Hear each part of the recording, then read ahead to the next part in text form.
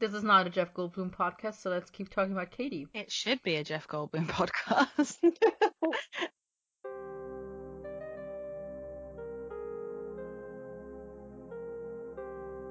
Welcome back to Melissa Guys, a bi-weekly podcast about BBC's Merlin, where we talk about the show, the ships, the fandom, and the characters. I'm Momotastic. And I'm Miss Snowfox. And today we are coming back to you with another episode on one of the actors and actresses of this wonderful BBC show that we call Merlin. And today we are going to be talking about Katie McGrath. And for this, we have invited a guest who is a recurring guest, and it is Alta Cello. Say hi. Hi. And before we get into anything else, let's hear some news.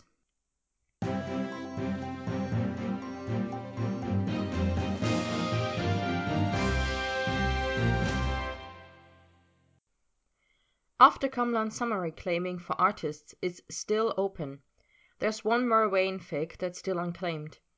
If you signed up for ACBB and want to make art for this story, run, don't walk, over to the ACBB community on LiveJournal right now. Camelot Drabble is shaking things up and is doing a bingo-based challenge this month. Check it out on LiveJournal if you'd like to participate. The Merlin Canon Fest has still a little over a dozen unclaimed episodes left on their list. The challenge is to create a fan work inspired by a specific Merlin episode.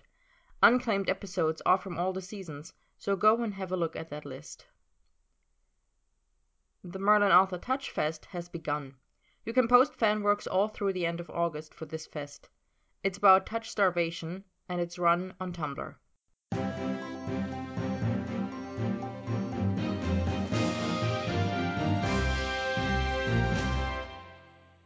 And that has been it for news, so you all know what is next.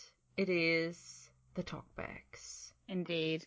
And we have two today. Both are from Archaeologist D, but on different episodes. And the first one, ArchD left on our episode about Angel, which is fitting since we're talking about Katie today, that we would have a talkback about the Angel episode.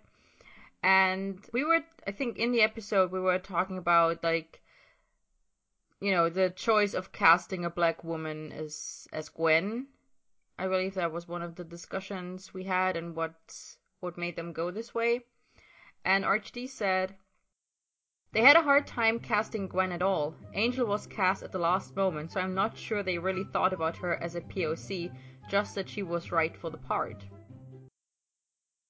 That's really interesting to me because, like, Gwen is one of those characters that I feel, I don't want to say she should be easy to cast, but I can think of so many TV characters that kind of fall into her kind of character archetype where she's good but strong. Do you know what I mean? Like, even, for example, in Once Upon a Time, I'm thinking of Ginny Goodwin's character who is Snow. Like, she kind of reminds me of that. Like, you know, you think of Snow White as like this epitome of like the delicate flower, and she is delicate and pretty and cute, and yet she, you know, is kind of like this powerhouse leader who leads the entire show kind of thing, you know. I know that's American, so they wouldn't have got her for this part necessarily, but I'm kind of surprised they had a harder time casting Gwen than like a young Merlin, for example. I think sometimes that casting directors are surprised by what they do and don't find, because I've heard on other shows that I won't mention because it's distracting, they had one character they figured would be impossible to find, and they found that character first thing. And then the character they thought would be really easy to find, they didn't find her until 2 weeks before they started filming. Jesus. Casting is so hard. I mean, I kind of always lived in this kind of fear of casting if I ever actually had to make like a serious movie, because, you know, I think of the famous Hollywood story of the miscasting of Eric Stoltz in Back to the Future and how they shot for 6 weeks with him before they realized it wasn't working, and they were like, I'm sorry, like, you gotta go. Like, we can't nightmare. yeah. And so it's just kind of like, it's so important to have the right person, because you can't imagine that movie with anybody else. And like with these characters, I mean, I think it's hard because once you have an ensemble, it's kind of difficult to physically imagine how they would play against one another if one of them was replaced. But especially for Bradley and Colin, I can't imagine anybody else playing them. But I know that we did have this discussion, I think, in the Angel episode, where we were like, oh, I kind of now want to see what a Matt Smith and Karen Gillan combination would be like in Merlin, like if they were cast as, I think it was meant to be Merlin and Gwen or something like that, and then if there was a different Arthur and a different Morgana, and how they'd all play against one another. But I'm really happy with the 4 that we got. I mean, the reason we say that we can't imagine anyone else playing them, or that it wouldn't, like what you said about Back to the Future, that's because we don't have to, because that's what the reality is. If it had been Eric Stoltz, either the movies wouldn't have been as popular as they are, or they would be just as popular and no one would be able to imagine them being made with anyone else. It's just, that's just a thing, that now that we live in this reality where all of these people were cast for Merlin, it is hard for us to imagine that it could be anyone else, because we are so, we imprinted on these actors as these characters. So it's difficult for us to imagine them as anyone else. I think that's super interesting that they had such trouble finding a Gwen. Like you said, you would think that would be a part. There must have been something in particular, quality they were looking for that they just weren't seeing. And please forgive me, Arwen shippers, but it certainly wasn't the chemistry with Bradley.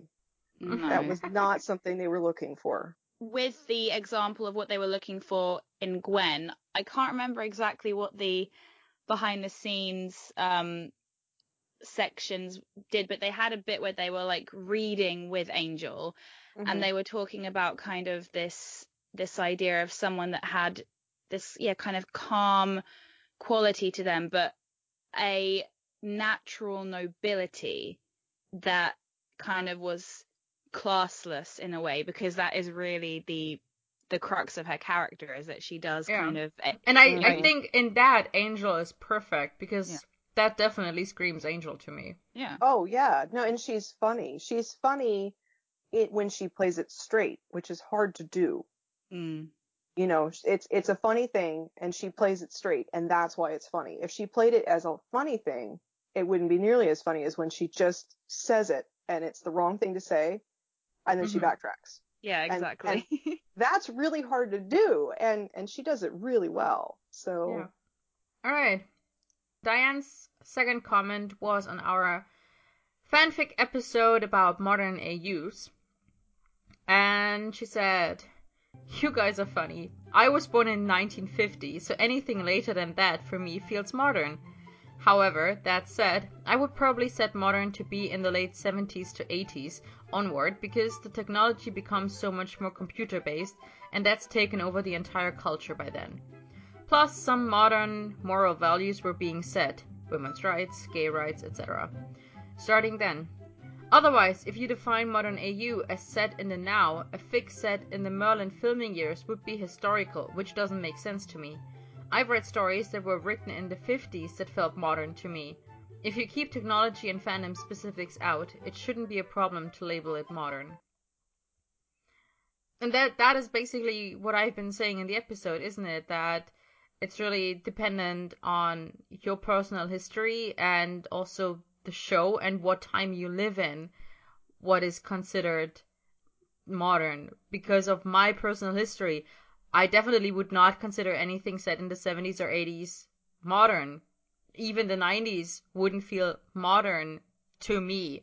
But I can understand that someone who's older would still consider that modern, because they've seen different changes in the world since they were children to now, I quite like Diane's thing, though, of how the 70s feel like a turning point because of the social progressions that maybe would feel a bit alien to a modern audience, say in the 50s, you know, kind of Yeah. with a woman's place in the home. And like we said, especially if most of us are writing queer stories, let's be honest, Mhm. that's a, you know, it kind of, it's not going to feel very modern if, you know, they can be arrested for it. Do you know what I mean? So that's not really, I think that's really important in the dialogue. But interestingly, I think it's like what she said, if you keep fandom specifics out of it, it can actually feel modern. And I think I again brought this up in the episode where there are media, books or movies that pay lots of attention to the era that it's set in, and it feels very retro or whatever you want to call it. And then there are other books that I've read that are set in the 80s, for example, and even though nothing about it is trying to shy away from the fact that it's set in the 80s, because it's just about the characters and it's about them living their lives and not being like, oh, look at this 80s video game reference, or look at that, let's remind you that we're in the 80s. You forget that it's set in that time period. All you realize is, hang on a second, these characters are writing letters to one another, they're not texting. So it's kind of, you can make something feel contemporary and, like I said in the episode, timeless, if you do it in a certain way. But I think our problem was just more with like classifications and tags, wasn't it? That like in the real world, obviously, if you're writing a novel, you don't tag it. Like no one cares. But like when it comes to fan fiction, it's a little more tricky because people want to know. And so, yeah, I think it's a bit hard.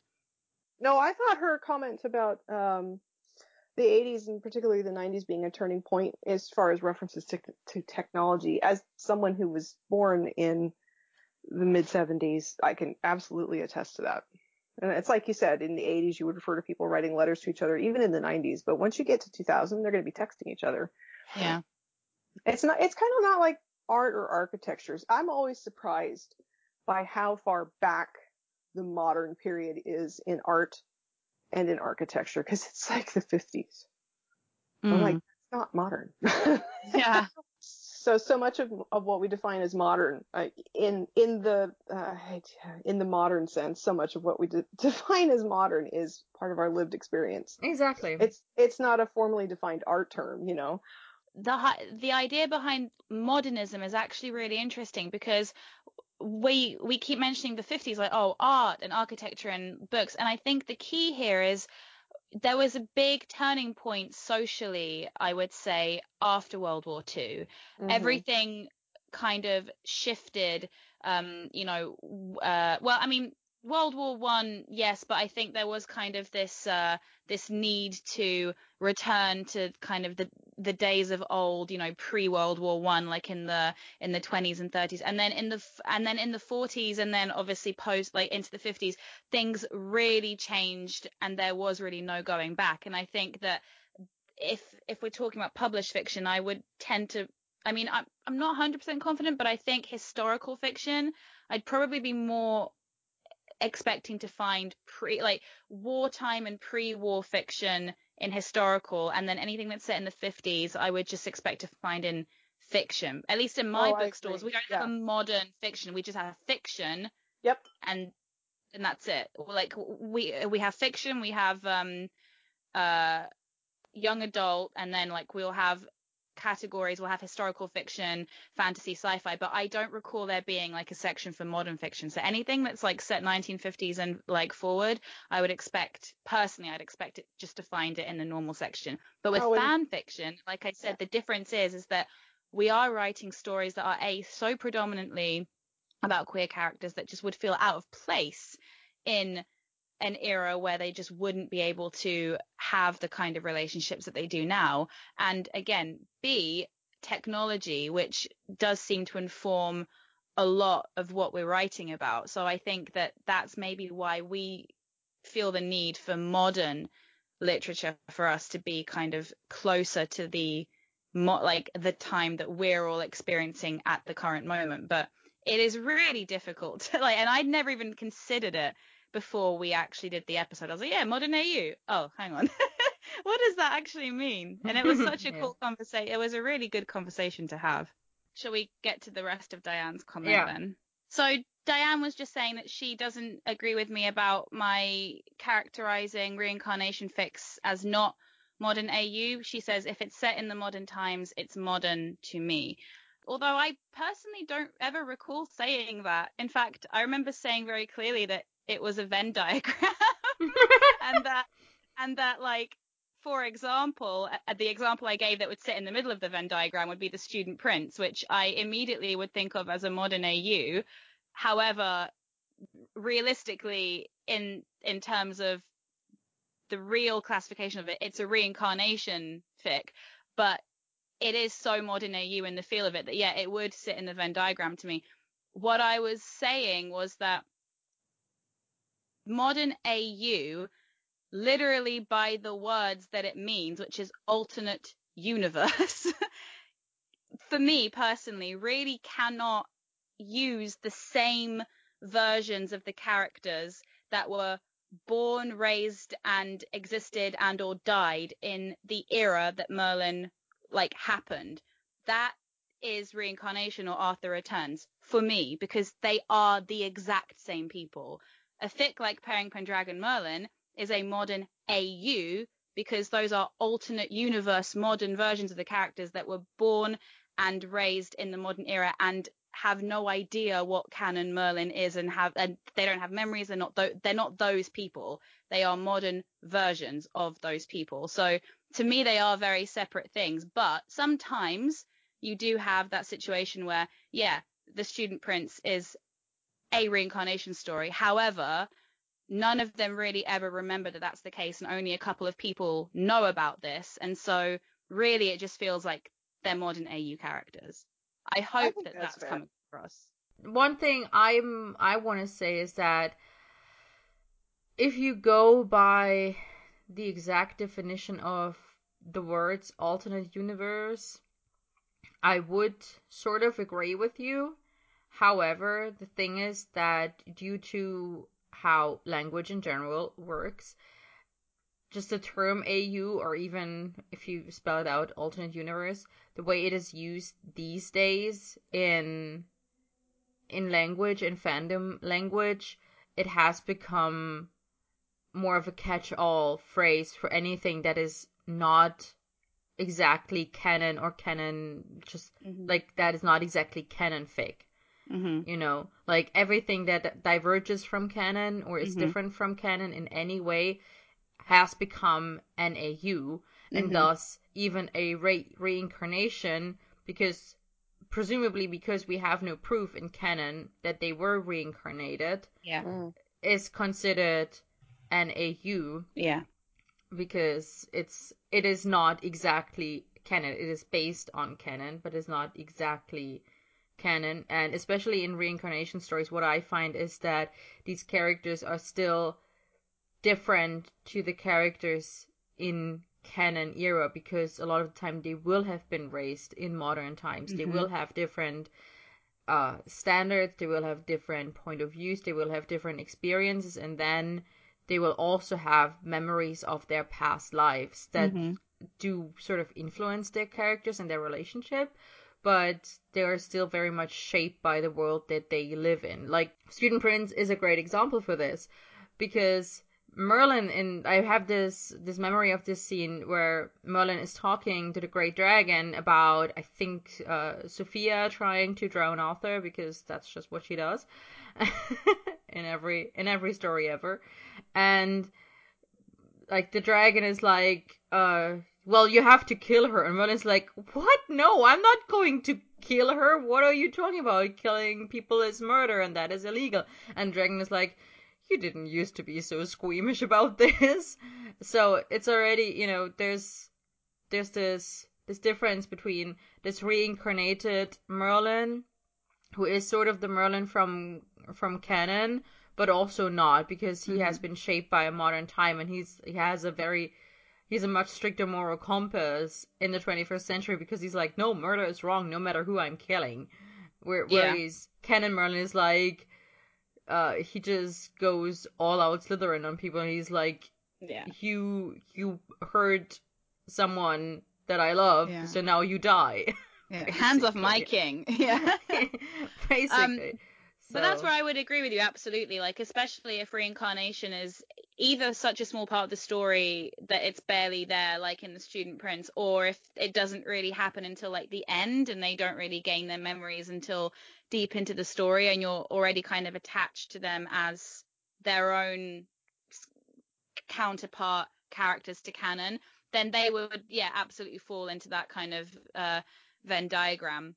I just think that, like, I was just trying to make a distinction between stories that are written completely without canon in mind, like they never lived in canon. They don't know what canon is. Who knows what's canon? Like, nothing has anything to do with canon. Yeah. And then stories in which completely, like, they feel like their own characters, but but it's basically a continuation of the canon narrative because they are. So it's so I was just trying to make. So there's like pure AUs and then I don't know, impure AUs or whatever you want to call it. Then Diane makes one final observation and she says, I think the AO3 data is due to tagging issues. Most of what I read is modern AU. Maybe it's under alternate universe. I think this is because I said that, you have more canon fic than modern fic and that AO3 doesn't back that up. I'm not entirely sure what it was that I said. But yeah, I agree. I think that some people will only tag it as AU and not AU-modern setting, which is the actual tag on AO3 for this. But like most people will just slap an AU tag on it and nothing else, no specification on what kind of AU, because like there are about 1 million different AUs and you can tag for so many different versions of an AU on AO3, but a lot of people will just put AU on it and then hope that this catches it all. And I mean, we've talked about issues with tagging on AO3 on this podcast at length. So I know I'll just have to accept that AO3 tagging is not super accurate because of the human element. People tag however the fuck they want, and a lot of the time it's not very accurate, so I'm living with it. Alright, now that we are done with these talkbacks, if you want to leave us a comment, you can do so at our website, which is melissa.parakaproductions.com. You can also just type Melissa into Google and it should come right up. If you comment on our website, there's a good chance that we will react to your comment on the podcast at some point. If you specifically want us to comment on your comment, then please make a note in your comment. Let's see how many times I can say comment. Someone do a tally. And if you don't put a note specifically in it, then there's a good chance we will talk about it, but there's also a good chance we won't talk about it in case we have already talked about it. Also make a tally every time I say talked. We also have a Tumblr, which is melissa.tumblr.com. You can reblog our posts, you can add comments in the replies or in tags, you can ask us, you can fan mail us, you can direct message the creators, which is Miss Snowfox and Bomotastic. You can tweet us at Merlisten. You can email us at merlisten.podcast@gmail.com. You can leave us reviews and ratings on iTunes. And of course, we have a Discord where you can chat directly with us, or where it's very easy for us to schedule guest appearances like Alto Cellos, for example. And you can get the invite on our Tumblr or our website. Or again, just by asking either Rox or me for the invite link. We will happily send it over. Okay, so I think we are ready to talk about Katie now. Are we not? Wonderful. Sure. This is going to be our disclaimer that we put in our last couple of actor episodes. We will be discussing various appearances and projects of Katie, and we will probably end up spoiling some of them. We will do our best to announce a major spoiler before we blurt it out, but this is your general spoiler warning for the rest of this episode. You have been warned. So, Katie. Katie was born in 1983 as Catherine Elizabeth McGraw. She's now 36, probably. Yep. I say probably because the actual date of her birthday is unknown, but it is speculated to be in January. That's bizarre that we don't know her It's birthday. I didn't know that we don't know this until I started researching for this episode. I was like, hang on, why do I not find Katie's birthday anywhere? And then I found out that yeah, that's just a thing that Katie doesn't tell anyone when her birthday is, and that there are only like reports of people congratulating her on her birthday on Instagram and then immediately deleting the post once they realize what they did. So it's speculated to be in early January, but that's about all we have. Why is she like? I just want to know why she's so weird about it. I don't Like, know. Maybe she just doesn't want people to make a big fuss about it. maybe I don't know. Maybe people like send her stuff and she gets uncomfortable. Yeah, entirely possible. Yeah.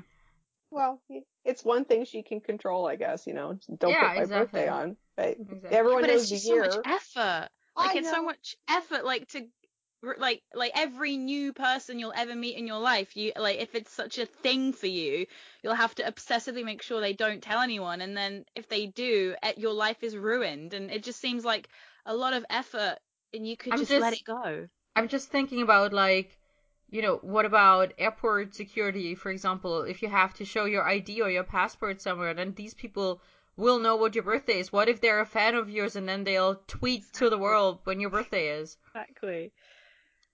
So Gosh. I'm very mystified by the fact that she managed to keep it quiet for over 10 years. Yeah, it's pretty well done. Yeah. Yeah. She is Irish, as we all know, and she studied history in Dublin with a focus on Russian history. And I feel like I used to know that and then forgot, and then I found out again while doing research, and now she's just 100% more attractive to me than she already was because Russian history. Yeah, she loves history. She's like really big into historical fiction as well. Like people would often give her like books and things at cons and at signings and stuff. She So, really yeah, like she loves to read. Like she'd always be reading like on set and yeah, Well, they loved. joke about how she's like a reading machine, where she's basically like, just keep flipping the pages. That's how Katie reads. so what you're telling me is that Katie isn't into modern AUs. Well, yeah, there's a reason why I like her. But I'm pretty sure like she should start a booktube channel is all I'm saying. Oh Like yeah, she I would think be she'll be awesome. really good at that. Like she Yeah, should do it on the side. And yeah. if Katie ever listens to this episode, I would encourage you to do this because Oh, it would yes, be please. entertaining for me. So yeah, Yes. please do. Also, Katie, if you ever listen to this episode, tell us why you're keeping your birthday a secret and how you're managing. We don't want to know when your birthday is if you don't want to tell us. Just tell us how you're managing to keep it a secret all these years. Like that is some serious magic. Before we go into her filmography, Before we there's go just into calm down. you're terrible. Before we go into Katie's filmography, is what I Mm. was saying. Before we go into Katie's filmography, there's just one thing I want to say about her general appearance, which we all know Katie is absolutely gorgeous, and from what I hear, she's even more gorgeous in person. I have not had yet the privilege to experience this for myself, but I'm sure, hopeful that I might have the pleasure of seeing Katie in person. But what I do want to say is that Katie has a slim figure, but both as Morgana and even to this day, she's not supermodel thin, which I super appreciate. Like, she's got wide hips and, a bigger bum and a soft looking tummy, and I just love her for it. Like, she doesn't have a six pack, she's not super really thin, her thighs touch. And that's just so lovely, you know. Yeah, she's just a normal person. Exactly. She looks like a real person. She's a normal person and she doesn't change that, even though she's now, in a big well, I was about to say big shot, but I don't know how big Supergirl actually is in the US. But she's like in an American television show, and she didn't change her appearance for that. She didn't become thinner for it. Right. Yeah. Yeah. So that's just one thing I really wanted to say that I've been noticing as I've been watching more of Katie's project these last couple of weeks. It could be that she just about fulfills Hollywood's quota for Probably. for I mean, aesthetic appearance. I'm sure her boobs help. I'm pretty sure her boobs help. Interestingly, that this would have been my note, is that like I actually appreciate that, it's not like she's got boobs that like defy gravity, like they definitely do not. And it's kind of like that was for me when I was watching Merlin as like a teenager, like 17, 18.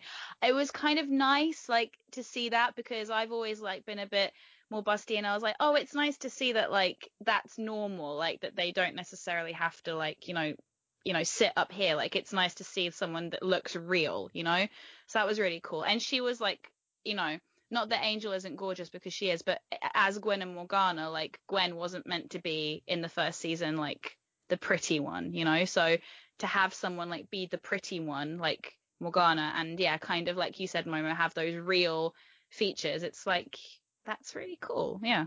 But still, like, let's not kid ourselves that she's, Shrek. She's still No, absolutely not. way above normal. And I mean, she is by no way like a bigger woman. She is still definitely slender. She still counts as thin in many people's eyes. I'm just saying that, she still looks like a real person and not. Yeah, she looks real. She's she thin, looks but real. she's a real kind of thin. She's not the starved tween as an adult woman kind of thin. Exactly. Okay, so Katie's career. Originally, even though she studied history, she wanted to work in fashion journalism, and then became a wardrobe assistant on the set of The Tudors. And there she was told to audition. I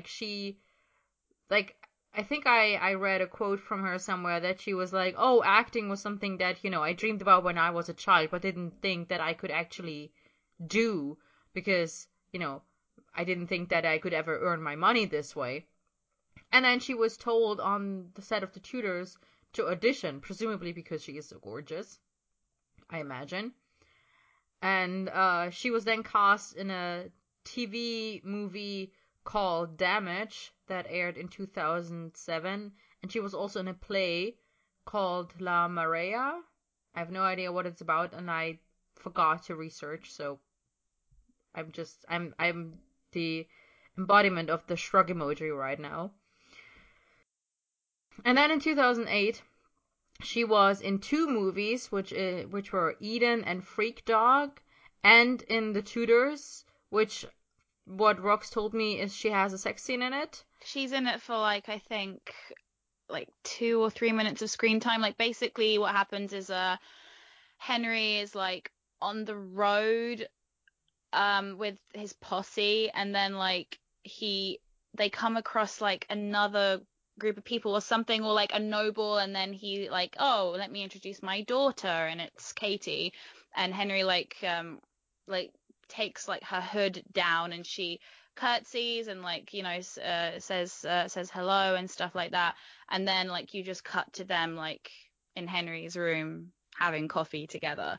But like I think what's really cute is when I was listening to, maybe I'll be able to find the interviews. I really don't know if I will, but if I can, then I'll send them to Momo and she'll link them. When she was talking about how she got her kind of start in the Tudors, she was like, oh, it's so strange because I was kind of like on set, like sewing up someone's coat, like, or holding umbrellas over people. And then the next day, like I had someone doing that for me, and it was just so bizarre. And it was kind of like really cute. Like she was like, I just kind of changed overnight, Yeah. which is really sweet. So yeah, I don't know like how the audition process went per se. Like she probably just like spoke to the casting director or spoke to whoever was in charge, and they were just like, yeah, we've got this cameo that we need, like feel free. But yeah, it's weird because like I feel as though, I mean, I didn't hear many people talking about this cameo like when Merlin was actually on, and considering what the cameo is for, I was like surprised that it wasn't like a big deal, because it was like a family show, and people that were watching at the time like weren't saying, oh my god, Katie was in this sex scene like before she was in Merlin. And it's like, I don't know, I feel now people know about it, but at the time no one was really talking about it, which is weird. But it's like, it's not a blink and you'll miss it, but it's like she's not even a character, but we're just like, Katie! Yeah, I mean, it did surprise me that she was in other projects before she actually was in Tudors. Like, it's possible that the episode for Tudors was filmed before she was in any of the other projects, but it definitely came out later. So, like, this episode of Tudors, I looked it up, it came out in 2008. And obviously we all know that Merlin also started in 2008. So. Yeah. Because if you don't know, you're a fake fan. Fake fan. Alright, moving on. In 2009, like, she did other things while she was filming Merlin. Like, I'm assuming in, like, whenever they had breaks from filming Merlin, like, while Merlin was airing. Mm-hmm. She did an episode of TV documentary docudrama. What is this called? I'm sure there's a useful term is docudrama. Docudrama. All right. So there's this 5-part docudrama on Queen Elizabeth II called The Queen, and Katie is in one episode of that, and she played a young Princess Margaret. And funnily enough, in the same episode, Emilia Fox, who we all know as Margaux, played Elizabeth II. And then in 2010, she was in Madonna's directorial debut, which is called W.E. It's an Edward VIII biopic, and Katie played the mistress, Lady Furness. A lot of princesses and noble women she's been playing in her early years, isn't it? Mm-hmm. She's got, I think, the face for it, you know. She's just got, like, a good face for a period piece, Yeah. In 2011, she had a lead role in this incredibly cheesy Christmas movie that we probably all know. It's A Princess for Christmas. And honestly, this movie is, objectively speaking, awful. Like, and I love Katie to death. I really do. But her acting in it is only slightly better than in some of the bad Merlin moments. And yet, I still watch this movie every year because it's also kind of cute and it's a modern royalty AU. And it's set at Christmas. And I have a weakness for all of these things. But yeah, it's actually, objectively speaking, it's actually terrible. Although I don't shame anyone for liking it. Like, I like it. I do. I'll do it for you. Like, I know it's terrible, and every year I tell myself this is the last time I watch it, and then I'll watch it again the year after. I know I'll watch it again.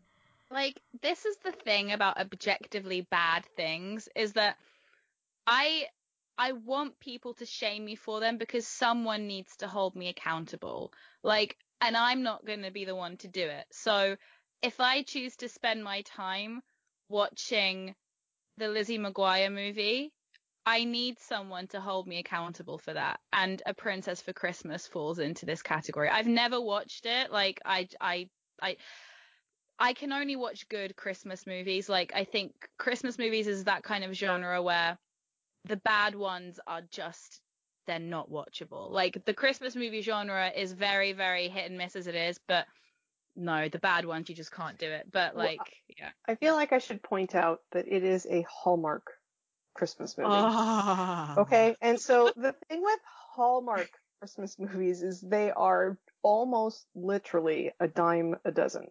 Yeah. They are so very tropey. I mean, Yes. It's just plunk, plunk, plunk, plunk. And all they do is rearrange the puzzle pieces. Oh, well, this time she'll know she's a princess, and this time she won't, and this will be, and they just rearrange the little puzzle pieces. Exactly.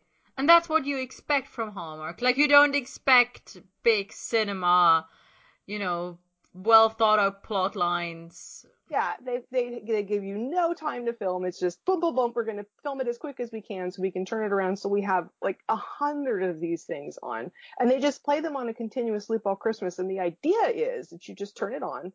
You have the TV on in the background while you're cooking or visiting with people. That's exactly how I watch this. Yeah, and so you're not even supposed to pay attention to it.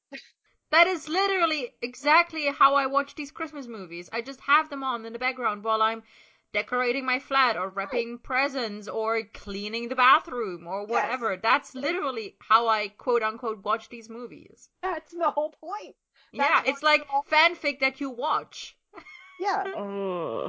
that's the It's whole point. yeah, that's the whole point. But the thing that I found the most hilarious, and she was sweet in the movie, and it was totally disposable, and her American accent was a little Oh raw, god, it's it was terrible. definitely not Boston.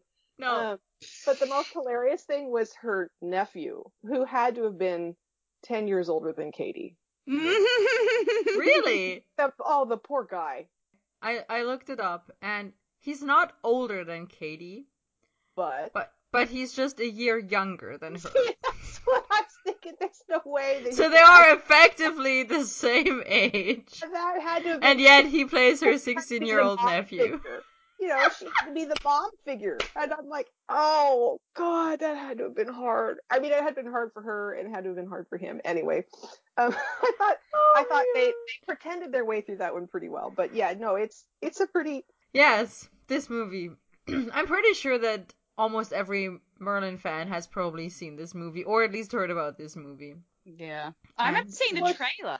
Like, I remember seeing the trailer and going, great, there's a film I'll never watch. Roger Yeah, Moore she is was in it. super excited because she got to work with Roger Moore, who was, delightful and had a Yeah. nothing part. I mean, he just kind of showed up and smiled and was grandfatherly. No, And at first he showed up and was grumpy, oh yeah, and then he grumpy, and started then smiling smiled. because the Yeah, spirit of Christmas got to him. right, exactly. Just like the paycheck. Yes. Sorry, Oh. I'm ruining the magic for you guys. No, it's fine. I'm There's no magic in very this movie. honest There about is it. no excuse for this kind of filmmaking. I don't care. This is absolutely, it's like one level better than the Disney live action remake bullshit that we're living through right now. But I'm happy that Katie got to meet Roger Moore. That sounds amazing. Do you know what I actually find very, very amusing about all this?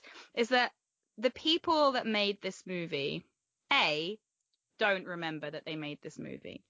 And B, probably never would have expected this movie to be discussed on a critical platform like this one. And so I guess the moral of the story is if you want your Hallmark shitty movie to succeed, cast someone that's in a geek cult fandom. Yeah, there you go. Yeah. Well, There you and go. they actually got a 2-for-1 on that one because the guy who played his name was Ashton. Isn't that awesome? Ashton. Oh yeah, Ashton. He ended up being Jamie Fraser on Outlander. So Oh, the whole there you go. Outlander Also- fan watches this terribly cheesy movie simply to see Sam Heughan, and they're like, oh, she's kind of pretty. All right. Something else she did in 2011 is voice acting for an Irish animated short film called Through the Storm. This is not the actual title. Like the actual title is in In Gaelic. Irish. And I can't pronounce it, and I won't insult the language by trying to. But the translation is Through the Storm. And she also appeared in a TV series called Labyrinth. I have not seen this, so I can't say anything about it. I'm sorry. And then, after she was done with Merlin, in 2013 and 14, she was in Dracula, for which she got reunited with what's his face from the Tudors. Oh, Jonathan Rhys Jonathan Rhys Meyers, exactly. She was reunited with Jonathan Rhys Meyers in Dracula. He played Dracula, and she played Lucy. And she got to be blonde. She got to be blonde for this one, which I should probably mention this year. Katie is a natural blonde, and yes, she has been dyeing her hair black for over a decade. I think since she was a teenager, because she didn't want to be blonde. She wanted to be dark-haired. And she dyed her hair every couple of weeks while she was filming Merlin, so her roots wouldn't show. Yeah, Katie is actually blonde. Like, natural hair color is blonde. She doesn't like to be blonde, so she dyes her hair black. All the time. It's just like, I don't care what the truth is, like, because it doesn't make sense, I'm just going to ignore it. She really is a brunette. I mean, she just is. So it was so odd to see her with a blonde wig on, because it was a wig. They wouldn't have stripped all the color out. Yeah. So it was so strange to see her as a blonde. I'm like, no, that's not Katie. This is part of what makes her an actor, is putting on wigs. Yeah. I've watched a couple of clips from this. Like, I watched her storyline. Like, there are YouTube compilations of just her storyline in in the episodes, and I watched like 2 or 3 of those. So what I gathered from her character is that through several circumstances aligning, she realizes that she's a lesbian. I'm not kidding about this. She realizes that she's a lesbian, that she's been in love with her best friend Mina all her life, basically.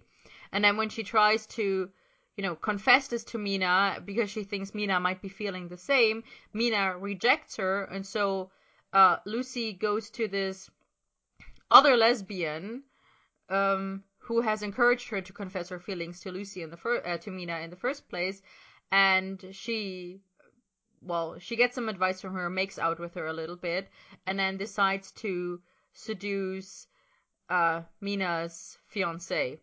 Yeah, so that's how as far as I got while watching this. It sounds like my early 20s, just without the fiance part. Yeah. So this is strike one for openly queer character that Katie has played in a production. So there are going to be more. There are, yeah. Yeah. Also in 2013, she was in one episode of the show Dates. And in this one, she is also a lesbian. And she is a lesbian alongside Gemma Chan. Chan? I never know. Gemma Chan. And for anyone who has seen Humans, Gemma Chan is also in Humans. Gemma Chan is also in, I want to say, Fantastic Beasts first movie? I think she has a cameo in that one for like She's 5 also seconds. in Captain Marvel. And she is in Captain Marvel. I forgot about that one. Yeah, she's got a fairly prominent part in Captain Marvel. Yeah. So, yeah, Gemma Chan has been in a few things now, but in 2013, she and Katie were lesbians on screen together. Yeah. Yeah. And in 2014, Katie was also in a music video by Hozier. She's in a music video for the song From Eden. And I watched that one because it's like 3.5 minutes long, so anyone can watch it. And there's a lot of slow motion, a lot of smiling, and it looks very like her acting in it. I mean, it's a music video, it's not a TV show or a play or a movie where she has, to do. Not to say that music video acting is, less valuable than TV show acting, but I would imagine that it's slightly easier if you don't have to have any lines in it.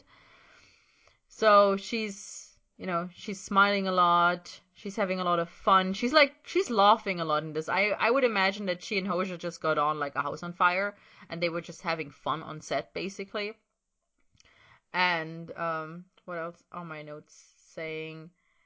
Yeah, I mean, I would support this, them being, if not friends, then at least getting along well. Is like Hozier also shot with Natalie Dormer, and I don't know how many of you guys know this, but Natalie Dormer is actually Katie's best friend. Like, she and Katie are like BFFs, super close. That doesn't surprise me at all. Yeah, they did the ice bucket challenge together. Oh, that's right.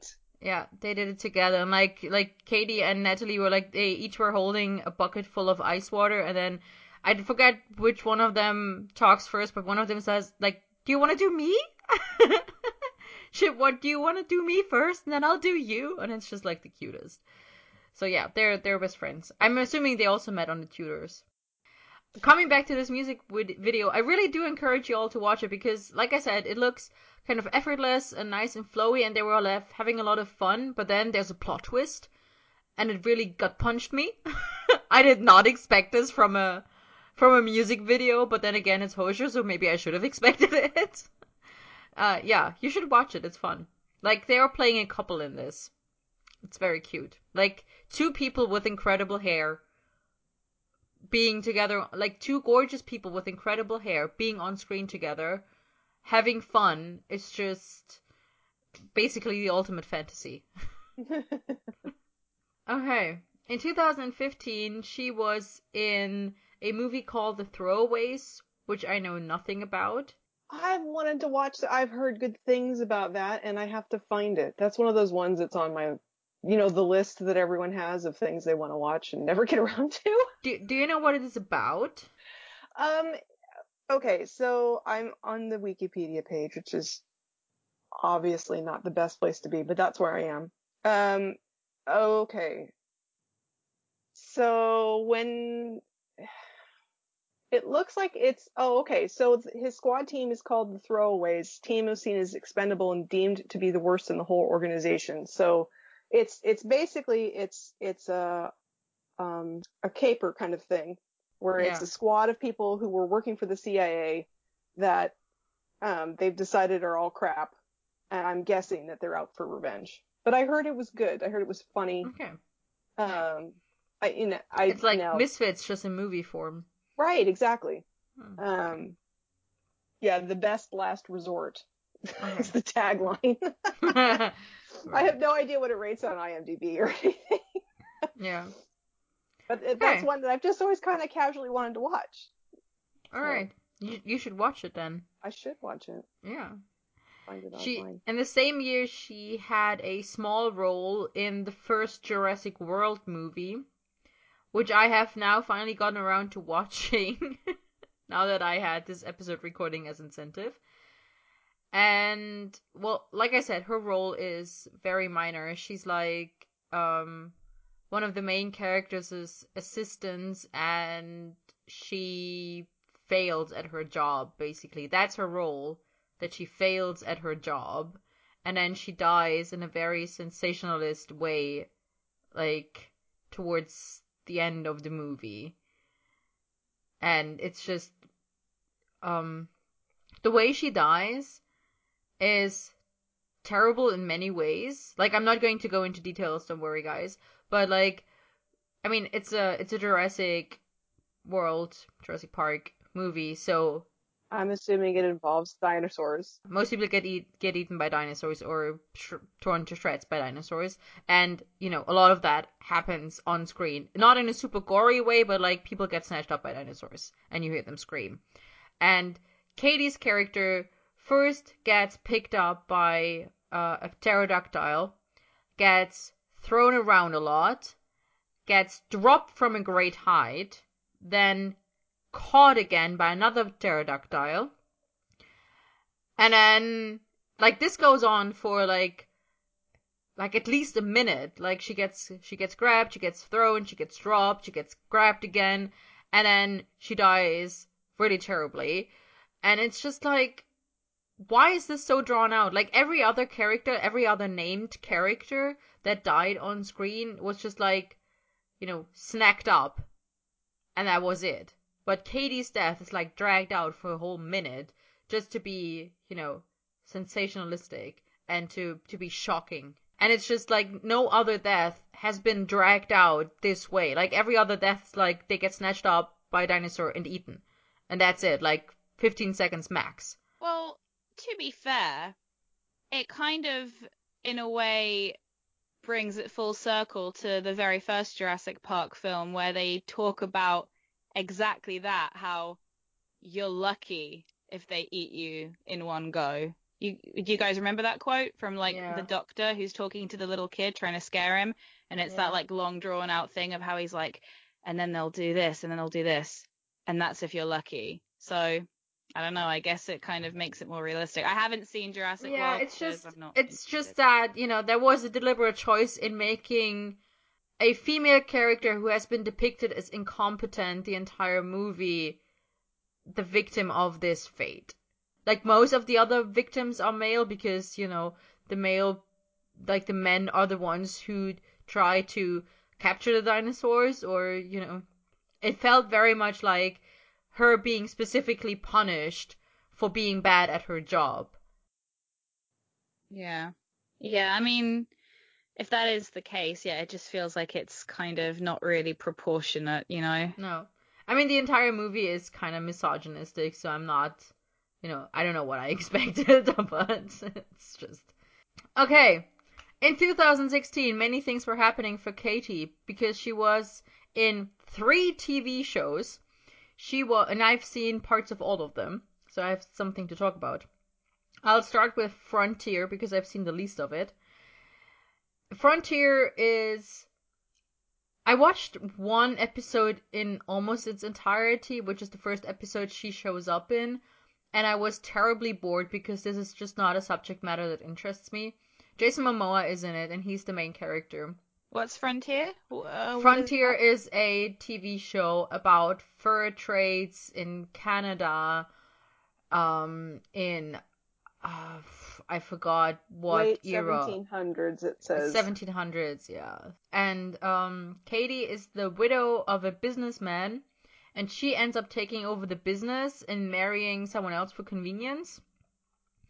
And here comes your spoiler warning. Sorry, I forgot it earlier for Jurassic World, but here comes your spoiler and a warning. She's murdered very brutally, and half of this on screen. Like, it's still not super gory, but she gets strangled. And like she and her business rival, they have a physical altercation. Like, she hits him with a heavy object, and then he hits her with a heavy object, and then he overpowers her and strangles her to death after a couple of episodes, which is just awful. Like, that was literally just so that they could get rid of this character in the show, literally. And again, it was like her being punished for something. I just hate when this happens to female characters. Like, she's good at her job. She's really good at her job. That's why she takes over the business. She's good at her job. Also, she has a female black servant who's her business confidant and friend. So that must have felt like a callback to Merlin days. And yeah, she's really competent at her job. She does well with the business, but of course, it being the late 1700s, no one will take her seriously if she's by herself. So she has to marry someone who will be like a figurehead for the company while she actually does all of the business. Mm-hmm. And the guy she ends up marrying, like, she basically blackmails him into it. Maybe But not the then best they place. end but then they end up actually caring for each other because he ends up being loyal to her and like proving his worth to her, and then she sort of falls in love with him. And then so like in the last episode she's in, they have, a very sweet scene where he defends her against his brother, and then she's basically like this confrontation between him and his brother ends with him sending his brother away and like, no, she's my wife, and I support her in what she does, and I just want to have this life now. And then he sends the brother away, and then Katie, to her husband, is like, I want to have a conversation with you in my bedroom. And before that, like, they've been sleeping in separate bedrooms, of course, because it was a marriage of convenience. And then so he comes to her bedroom, and she basically is like, all right, you have been a big strong man, now be a big strong man in bed. And it's very sweet, honestly, and especially in the aftermath. And then they're really cute together for like 5 seconds, and then she goes to politically overpower her business rival, and it works. And as punishment, because she makes the mistake of staying to gloat, and then as punishment for that, she gets strangled. So yay. I think it's interesting because another one of the ones she was in is called Slasher, and that's also a Canadian Yes, production. And so it's she the must have, same year. I've watched yeah. that one. Yeah. So she was in Canada to do all this stuff. Yeah. And yeah, that's kind Slasher of is interesting. also very good, actually. It's a very gory TV show. Like, it's literally a slasher horror series. Like, anyone who knows what a slasher horror movie is, Oh, yeah. that is that, just in TV show format. So don't watch it if you can't see body horror, gory murder, or sexual abuse of minors, because that is also in this first season. And like, she's only in the first season. Like, every season is its own story arc. A little bit like, I think, American Horror Story is also a show where like every season is its own story arc. And so is Slasher. So Katie won't show up in the second or third season, as far as I'm aware. And Katie is very good in it, I think. There's a scene near the end of the first season in which she, pardon my pun, kills it. Like, she is just out of this world good in this show, I think. Like, the show is about in the 80s, a a religious fanatic murdered Katie's parents. Like, he literally cut Katie out of her mother's womb when her mother was still pregnant with her, and then murdered both of her parents. And Katie is brought up by her grandmother while the killer goes to prison. And 30 years later, Katie moves back into this town, into this same house, and basically the next day, a copycat killer starts murdering other people in town, and his murders are all like punishments for committing one of the 7 deadly sins. And Katie, originally for other reasons, but then later in the show to help find out who this killer is, goes to talk to the man who murdered her parents, and she basically builds a relationship with him, like not a romantic relationship, it's more like a friendship, paternal kind of relationship that she builds with him. And it's super interesting. Like I said, Katie is really good in it, and it took me about 2/3 of the show to figure out who the murderer is. And it's just, yeah, it's really good, actually. I mean, Rox can't watch it, not ever, but Oh, I No. couldn't watch it either, so I'll just it's take a your good word for show. it. For anyone who can watch stuff like this, you should. I mean, I turned away several times when the murder was happening on screen. I didn't watch the actual murder happening. A lot of the times, like, you develop a sense for when it's coming, and then you just look away. But yeah, for anyone who can watch stuff like this, I do encourage you to watch it, because it is actually a good season of this show. And also in 2016, Katie started working on Supergirl. And she still is on Supergirl, and she plays Lena Luthor, the adopted sister of Lex Luthor, I should say, because Katie is not ginger. And she's much better in Supergirl than she was on Merlin as well. I mean, it's been several years now, so she's gained some experience. And in Supergirl, I feel like she's still recognizable as Katie. Not so much in Slasher. In Slasher, she kind of really disappeared into the role, which I really loved. And in Supergirl, you still sort of recognize Morgana sometimes in her. Like, I feel sometimes I see Morgana shining through.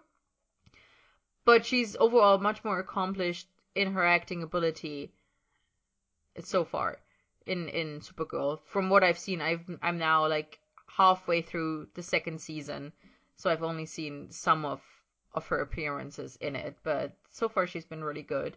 It's annoying because I haven't really seen much of her in there. I've only seen like a couple of scenes. The only thing that does tick me off is that her accent is still terrible. Yes. I feel really bad for her because I can physically feel how hard she's trying. It's just some people can't do it. Like I almost wish that people would just let them act in their natural accent, like if they It would, need to. Like, can't yeah, they just say, "Oh, I grew up in Ireland"? Like, is that really such a Yeah, huge deal? especially because she's adopted, Yeah, it you just know. it doesn't make much sense to me. But like, it's a shame about Supergirl because I actually was like a few years ago, I was really good at keeping up with all these shows. But by that point, I'd stopped watching because there were four, four TV shows to keep up with one storyline. This is kind of ridiculous, DC. Like, really, CW, like, you need to cap this because four was just too many. And so I stopped watching before Katie came onto the show, which is such a shame because I was so proud of her that she got such a big gig because that is quite a big deal to be, Yeah. on a TV show like this. So I've only seen a few of her scenes, but you say that she is much improved since Merlin? I think she is much improved, yes. There's the occasional, smirking happening, but it's not a lot. And also just as gay as Morgana. Oh, Like, like this is like a big, yeah, like I know again, that this not is a big shift. openly yet, but definitely super gay. Like, she and Supergirl, like she and Kara Big shift, have yeah. such gay vibes. Like, Like, so gay. yeah. Have you watched Supergirl, Cello? no, I haven't. That's another one where it's like, Yeah. Yeah, I just couldn't bring myself to. Yeah, no, I mean, honestly, it's the kind of thing you can keep on as background noise. Like, if it weren't for, like, I thought the first season was actually much better than the second season, partially because the first season has Callista Flockhart and the second season doesn't. Yeah. So anyway, watch Supergirl for gay Katie, basically, I guess. Like, her outfits are really cool. Like, she just looks very good in this.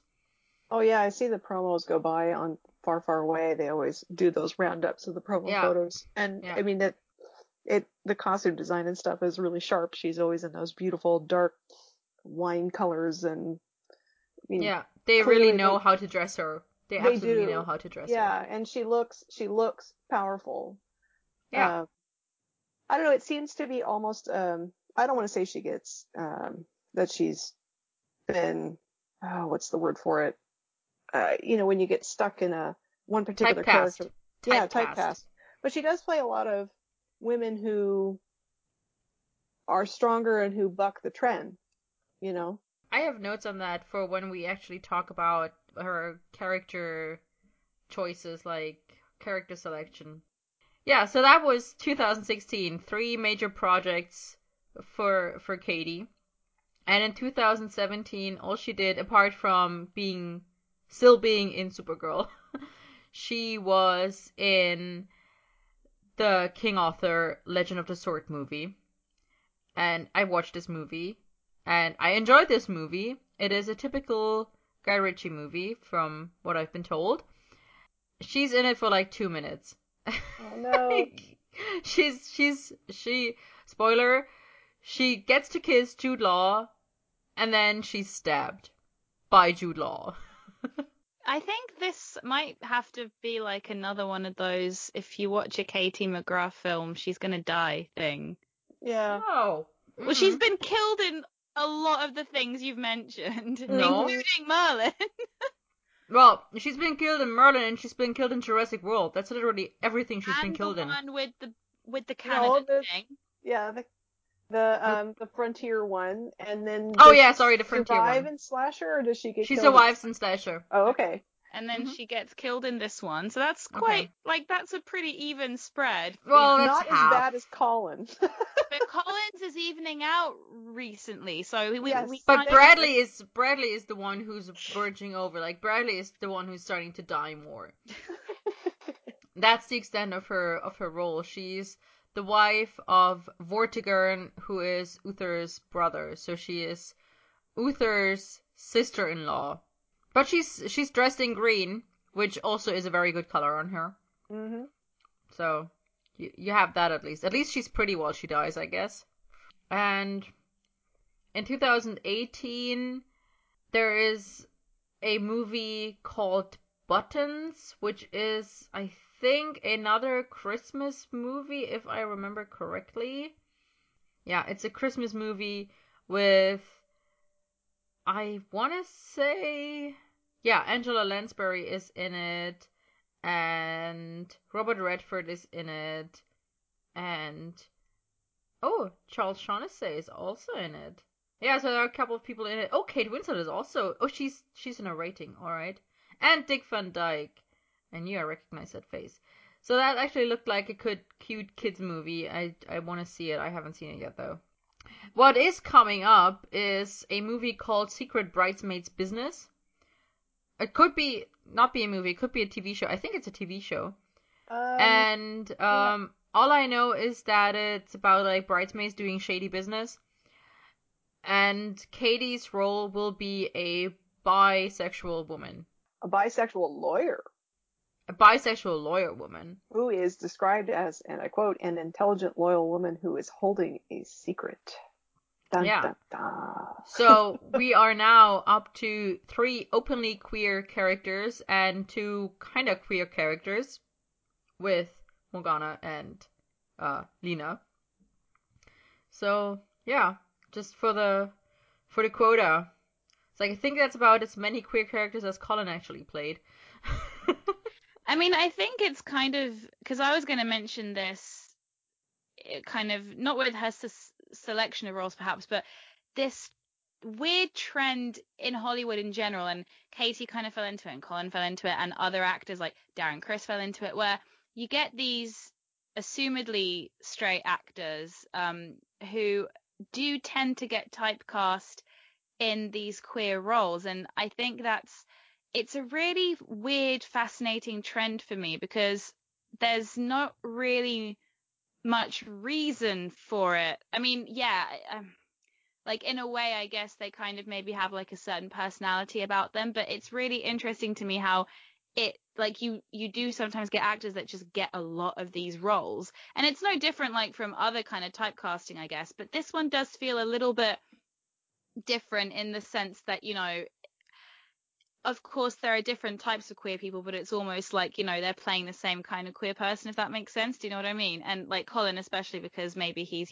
kind of, I don't know, delicate and He's feminine. a twink. You can say it. He's a twink. Yeah, what Momo You can said. say it. Yeah. He's a twink.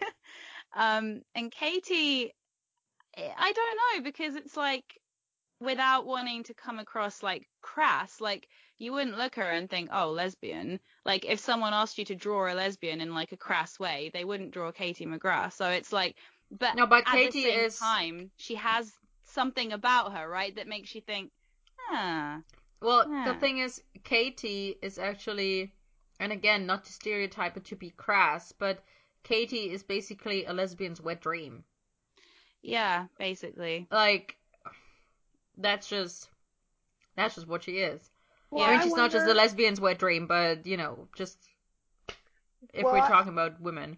I have two thoughts on this. One is that there are plenty of out actors that could play these roles, and in a way, I'm offended that they don't offer them to them.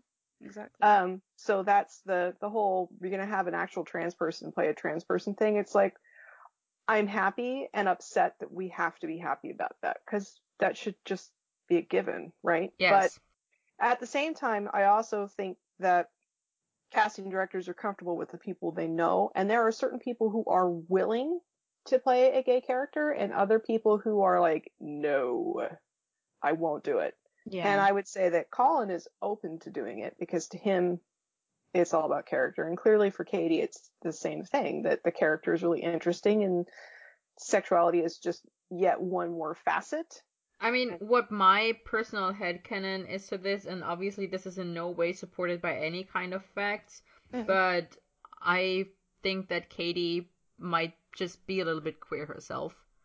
Yeah. And that's what draws her to these roles, and that's what compels her to, whether consciously or subconsciously, also, play some of the roles that aren't necessarily queer, a little bit queer. Like Lena Luthor in it's just, I mean, obviously I'm reading into it because that's just what I do. I just wear the slash goggles all the time, but like, But I see what you're I don't saying. usually wear them. I see what you're saying. Well, I it don't goes all the way usually wear back them for the. I don't usually wear them for female pairings that much. Like, I'm not that much into femme slash, so I don't really wear the femme slash goggles that much. But like with Katie and like Morgana, the Morgana Gwen dynamic, but also the Katie, like the Lena and Kara dynamic, that reads very queer to, like, that reads the kind of queer to me that Merlin Author read queer to me. Yeah, they That's do. just, and with other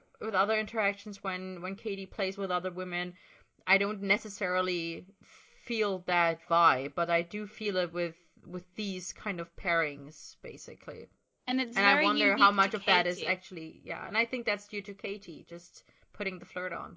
Yeah, but that's what I'm saying. I think it's just, and either, like you said, it's just as simple as that she's just queer herself, or there's something about her that it almost feels like, I don't know what it is. It's this mysterious quality. It's this kind of untouchable quality where you, maybe like from a casting director's point of view, is like, oh, she kind of seems so untouchable, so beyond kind of, like the common man, that, oh, well, we're going to pair her with a girl because, like, who could possibly, be good enough for Katie, kind of thing.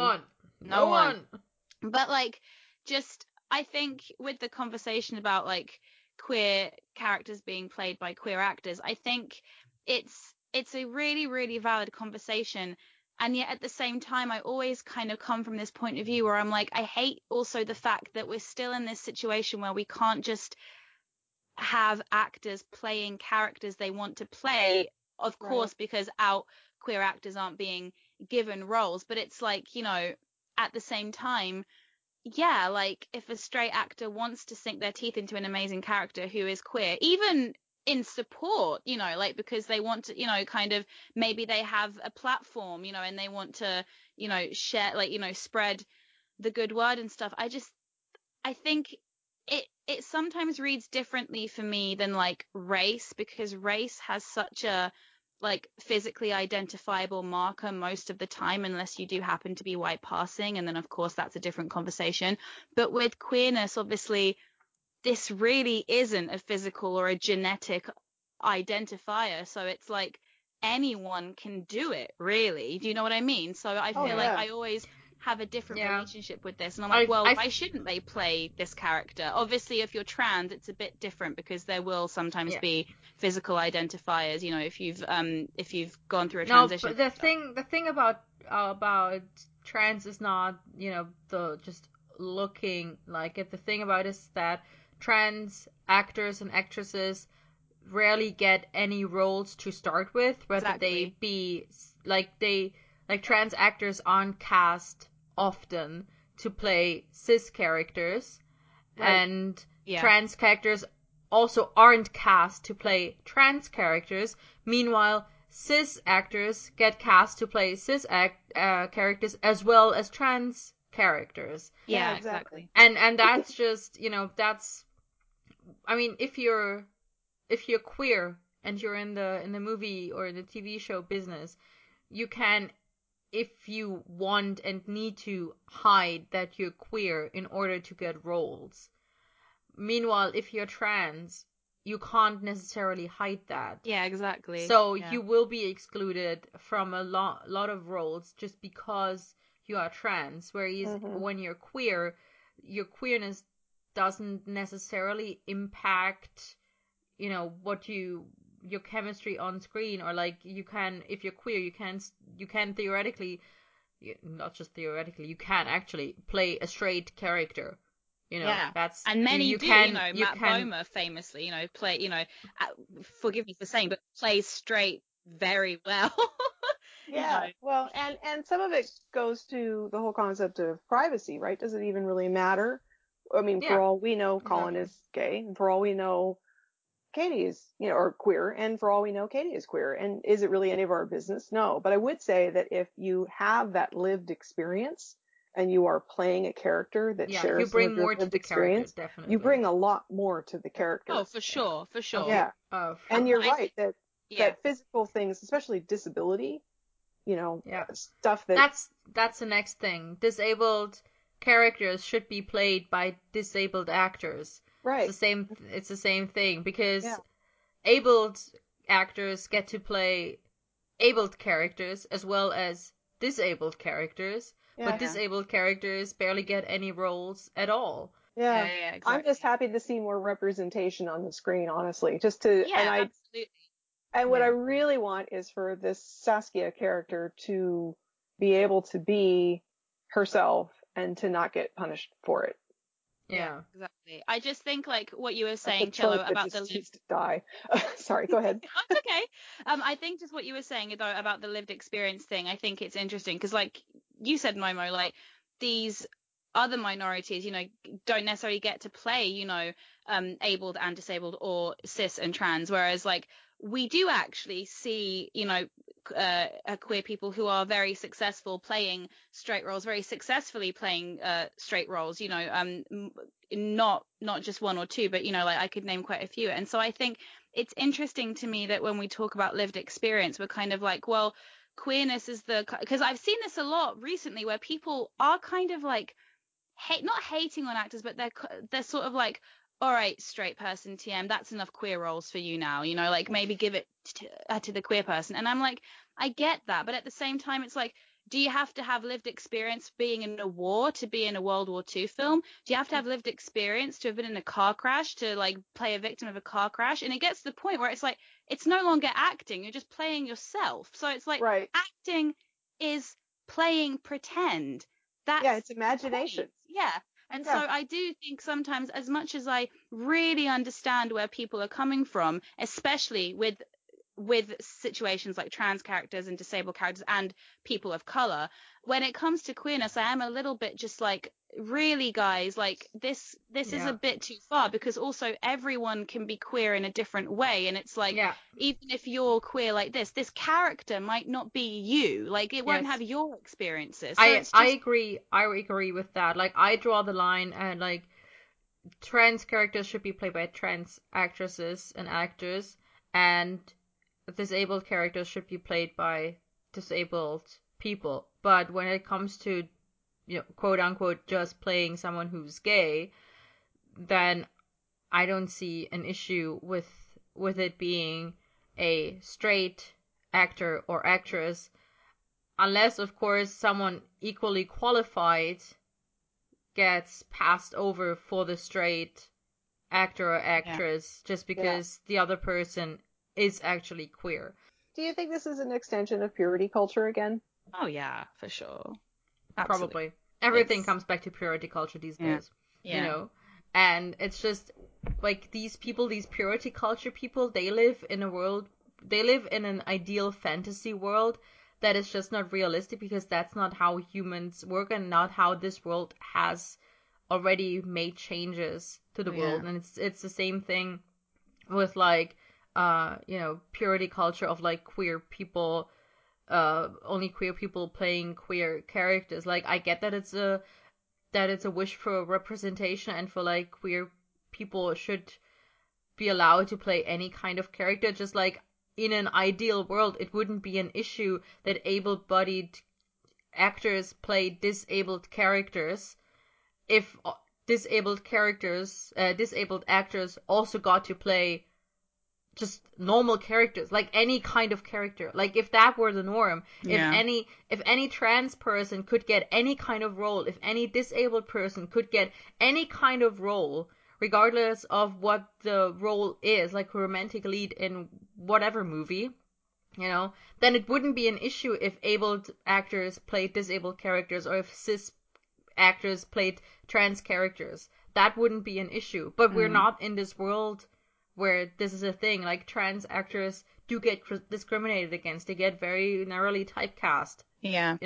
And like, the same is for disabled actors. And like, just to kind of then like put a period on that, I think that what sometimes does happen, and I've been in this kind of situation myself, is that if you are, for example, in charge of making these decisions, and a lot of the people who make casting decisions are people of privilege, like good people, and I do think most people are good people, will sometimes fall into the trap where you don't feel like it's your place to tell minority stories because you don't have that lived experience. So I remember talking to some of my master's friends when I was trying to cast my film, and I was talking to them about, like, people of color and representation and stuff, and just in Hollywood. And I was saying, like, oh, we should have more people being cast. And they were like, to be honest with you, I don't really think we need any more white people trying to tell black stories. And I was like, oh shit, like, I never even thought of it that way. Like, yeah, that completely makes sense. And because there aren't a lot of black people or disabled people or trans people in those positions of power to tell those stories, it almost then becomes like a bit of a white savior movement, which you also don't want. Do you know what I mean? And it's very tricky. It's a vicious circle, and it's really hard to break out of it, because the people at the top are the ones that can make the difference. And if the people at the top have privilege, then it just becomes messy. And that's basically what we have at the moment. So, but Katie plays a lot of queer characters. Yes, she does. She plays exactly. really well. Exactly. I mean, we've already been sort of talking about Katie's style and character selection. I just want to add one thing to it, is that I wonder how much say she must have some say in what roles she picks, but, like, we've talked about all of these characters that we've seen her in, and a lot of her roles are women who are in charge. Like, she's a strong, sexy female character TM a lot of the time. Like, starting with, Morgana, who is all of these things. Then in A Princess for Christmas, she's like as bad as this movie is, but her character is like fiercely independent, and she's the one who gets people to change, and like she is the one who says what goes, even though she has a sort of vulnerability about herself. Like this is the next thing. Like these are sexy, strong female characters with a bit of a vulnerable side. And in Lucy, she was vulnerable at the start, and then she turns into this sort of femme fatale who seduces her best friend's fiance because her best friend rejected her. And it's just, then basically she turns sexy after she was vulnerable. In Slasher, honestly, Slasher is probably one of the most down to earth roles that I've seen her in, where she is a strong female character, but she's a strong female character in the sense that this should be applied. Like she has survived a lot. She has been through a lot of trauma, and she is still struggling with some of it, but she keeps fighting. She keeps trying to she keeps her head over water as best as she can, and she keeps going forward, and she tries to make the best of a terrible situation, but she lets herself cry, she lets herself be scared, and she uses that to just fuel her more. And so I think Slasher, ironically, is probably the character that is the most well-rounded out of all the ones I've seen her in. In Supergirl, again, Lena Luthor, you said it, Cello, the way she looks in these promo pictures, she looks powerful, she looks strong, she looks kind of sexy. And that's exactly what she is on this show. She's a strong, sexy woman. Yeah, well, and the costume design helps us understand Yeah. that. I mean, I've never seen Yeah. it, but you can tell that she's Yeah. the one who sits at the head of the table in the boardroom. Yeah. You know she's the one in charge. Yeah, exactly. In Frontier, it's the same thing. She is a headstrong, sexy woman who blackmails other characters into marrying her because she needs a figurehead for her company. And then when her husband proves himself to her, she rewards him with sex. And then she gets punished for having feelings. And that's just one more of these, strong, sexy female character types that she's been cast in. And that is down to how she looks, and I think it's also down to, her being Morgana and getting that role, and just people being like, yes, that is the role we want her to play because that's the role she's good at. Yeah, well, and even her little brief stint as Princess Margaret, she fits that rogue character because Margaret wasn't. She was raised with protocol. She knew the protocol. Protocol be damned.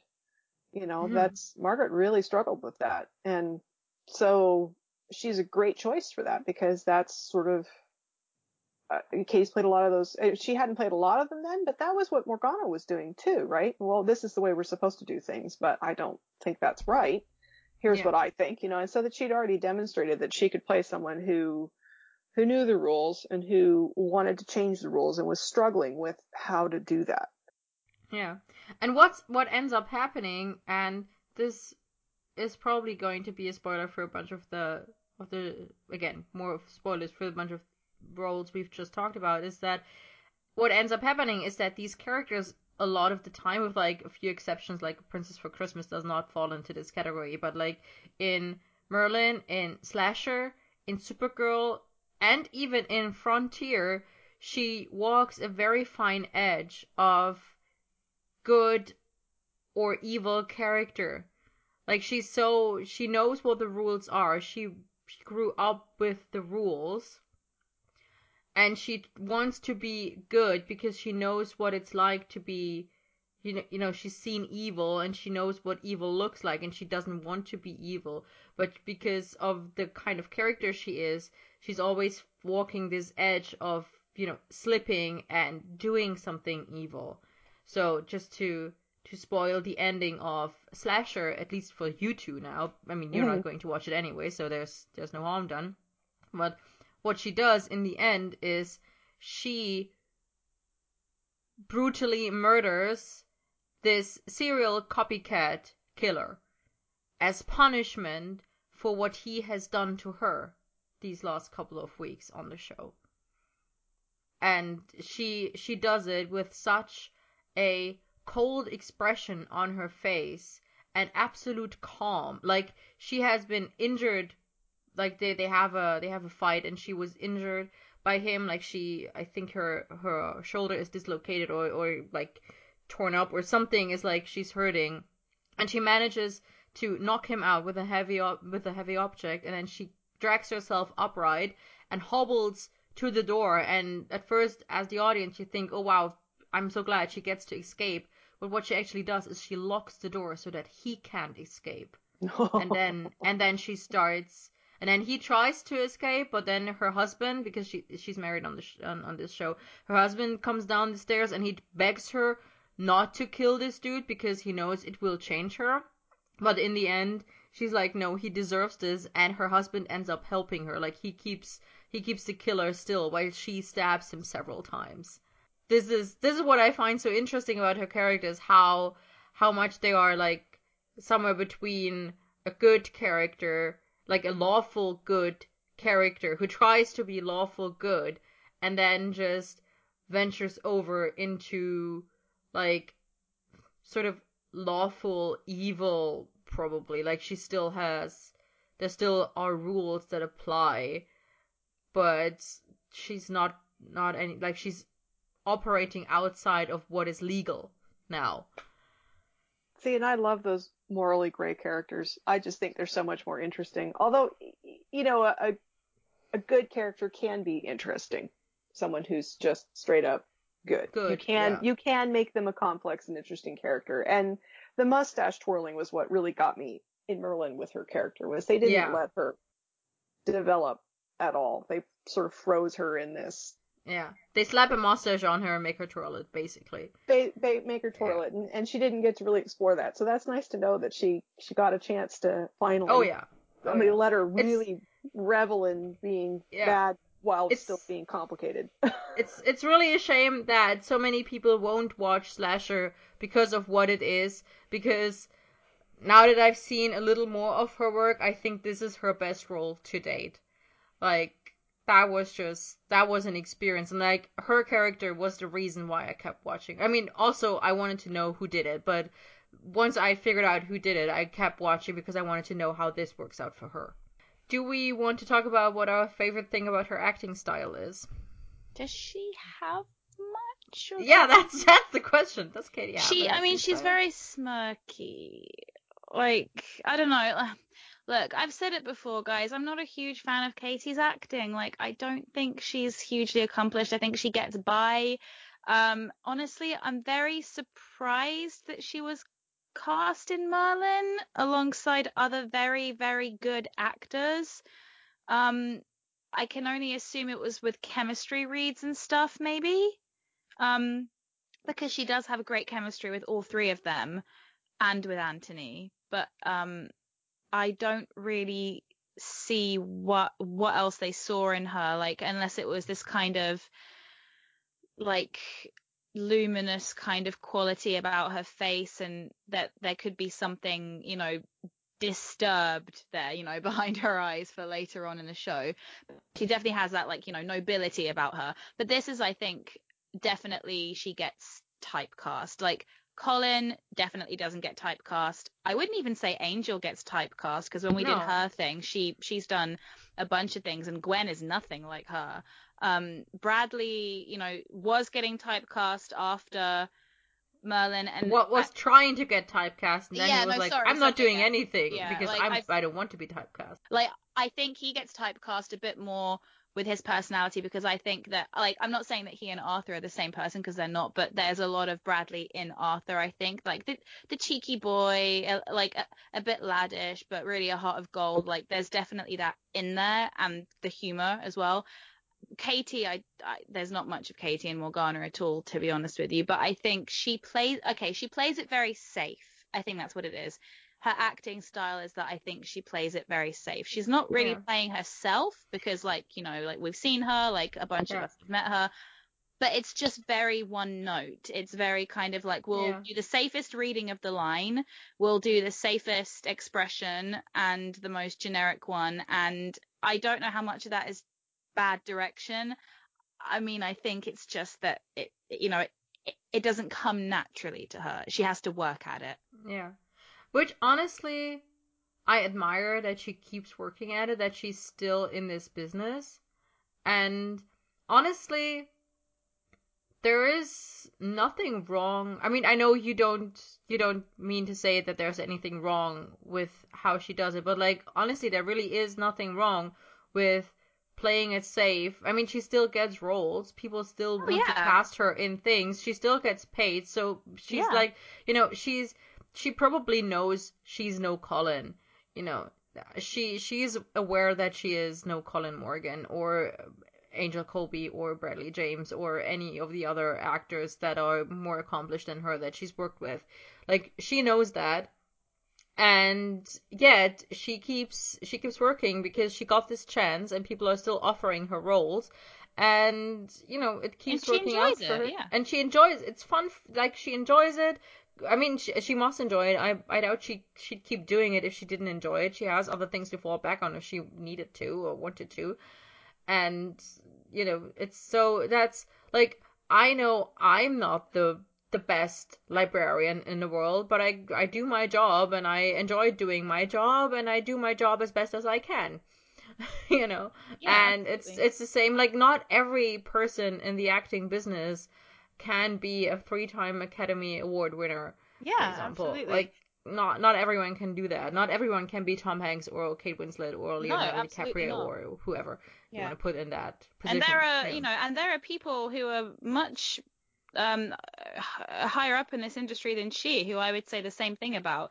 I would put her on the same kind of level as Jennifer Lawrence. I think Jennifer Lawrence is a very mediocre actress who plays pretty much the same thing every time, and I wonder how much of the safe choices are because she didn't get a chance to go to acting school. She's not done a lot of work specifically on how to act, and so I would call her a very natural actor, in that she doesn't have a technique she's applying, right? Yeah. So yeah, that's going to limit her a bit. The advantage that Bradley and Colin and Angel all have on Katie was that she was literally learning on the job, and she said that more than once. She's super frank about her inexperience, especially on Merlin. She's like, and I kind of, I got into the swing of things, but I'd never really done anything like that at all. I mean, she was a history major at Trinity College. Yeah, I think there's a quote where she talks about how, like, on one of her first days, they were like, okay, Katie, so you're just going to get up, walk up, hit your mark, find your light, and deliver the line. And she's like, I don't understand anything you just said. Yeah. Like, what is all that? Which is kind of ridiculous, because you'd think that they would know that. Like, I don't know. Like, did they not discuss her experience beforehand? Like, they cast her for a reason, so it's not like she'd have to lie. I don't know. Like, for me, it's just ridiculous that they didn't, like, give her something. I mean, or maybe they didn't have the time. I mean, we know it's TV, so it's a lot of, kind of, but just even a little bit of background as to what would be expected of her. Like, but then again, like, not to bring Kate Winslet up constantly, but they do have the same name, kind of, so there you go. But, she did kind of do a bit of theatre school and stuff, but she got hired at 17 to go work on, I mean, she did, like, a couple of things, like, she did, like, some Casualty and, like what other British people do. But really, her first proper gig, was for Peter Jackson in Heavenly Creatures at age 17. What a lucky sod. And, she says herself, there is no lesson for that. You learn on the job. So I think film acting specifically is a beast in itself, and it doesn't actually really matter if you've been to school, because you might have some tools to help you, but you basically just have to hope that you have a good director who can really bring out the best in you. And, I can only imagine how terrifying it must have been for her on the set of Merlin.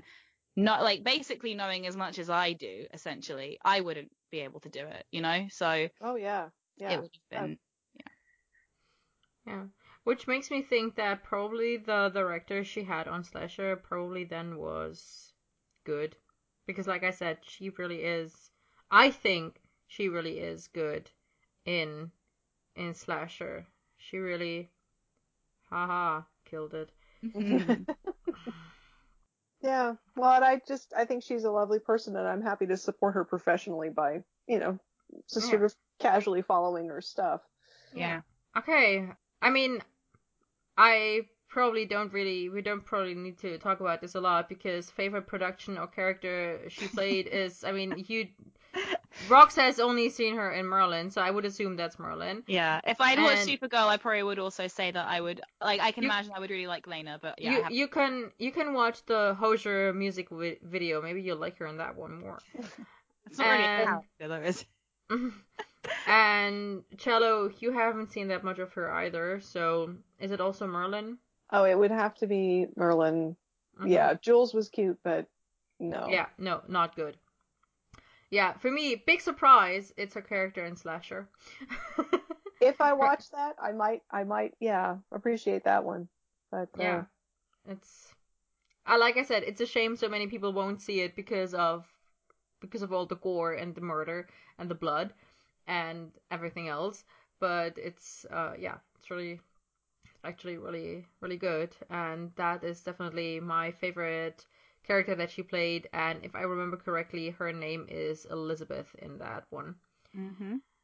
And in Slasher? No, it's Sarah. In Slasher, it's Sarah. Sarah. Why was I thinking Elizabeth? Because in Frontier one? She's Elizabeth.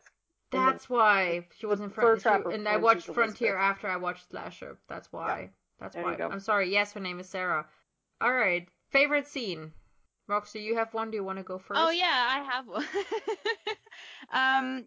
My favorite scene of hers, like acting wise, probably would have to be in The Coming of Arthur Part 2 when she runs into the Great Hall and sees that Morgause is like knocked out, and she like screams and runs over, and she's like kind of like trying to gently like cradle her head so it doesn't fall, and like she's kind of whimpering and like crying, but not really, but she's like crying, but she's also angry, and then she just like has that fit of screaming when all of the windows blow out. And that was like one of those moments where I was like, oh damn, I'm really actually feeling for her in this moment. Like everything is just going wrong, and everything that she's holding dear is like falling apart in front of her.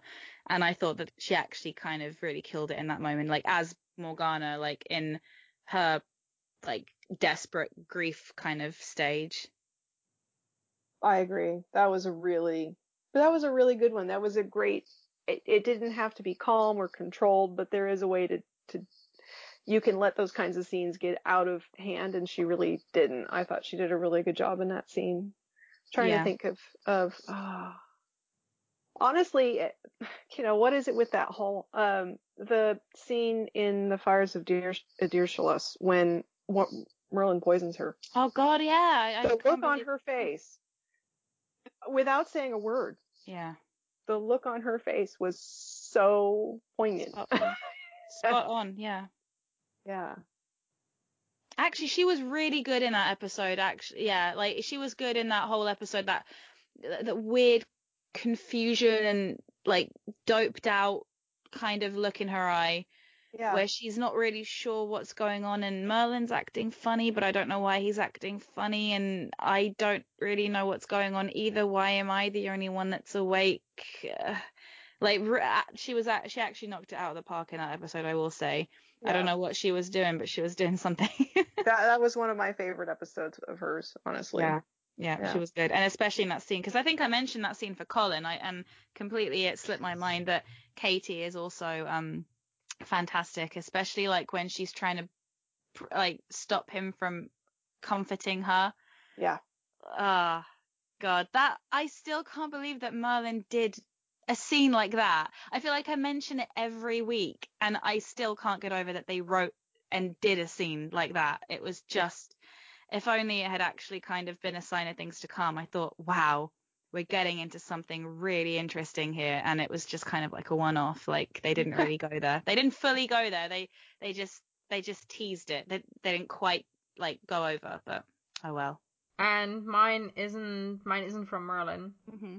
Mine is just, I'm sorry to repeat myself, this one of these final scenes from the slasher, Mm-hmm. the one that probably hasn't been described to the audience in detail like I did to Roxanne Cello, but there's a final scene in the slasher, where Katie just absolutely brings everything to the table, and it's just chilling. Chilling is the word I would use, and it's just, yeah, she's incredible in that one, and it's really good. It's really good. Okay. Do you guys want to do favorite delivery of a line or not? Yeah, I've Okay. got one. I don't know if anyone else does. No, you go for it. So my favorite, I mean, I don't think Katie's line delivery is that amazing, but there's one that I just feel like I don't know where she got it from, like where she found the energy, the strength, like the way that she did it. But I think it's one of the best things that she's ever done, and it's her final hooray kind of in the show in 513, right at the beginning, where she just screams, "I want him dead." And it's just like every time I see it and I listen to it, I'm like, I don't know where she could, like, where she got the guts to do it like that. And I just felt every bit of madness that was in Morgana in that moment, and how I was like, this isn't even like a full person anymore. This is just like someone that is not okay, like at all. And then just obviously like strangling that guy with her mind, like Darth Vader. And it was just, yeah, kind of what that line, every single time I hear it, like she does it so well. But yeah, that's my favorite line that she's delivered. Oh, I'd have to go probably all the way back to season 1 and the bit where uh, she confronts Arthur in the poison chalice, where he's brooding over the fireplace and saying, well, my dad says I can't go. And she just looks at him because she knows exactly how to get him to do something. And she says, is that what you want to be? Is that what you want to be?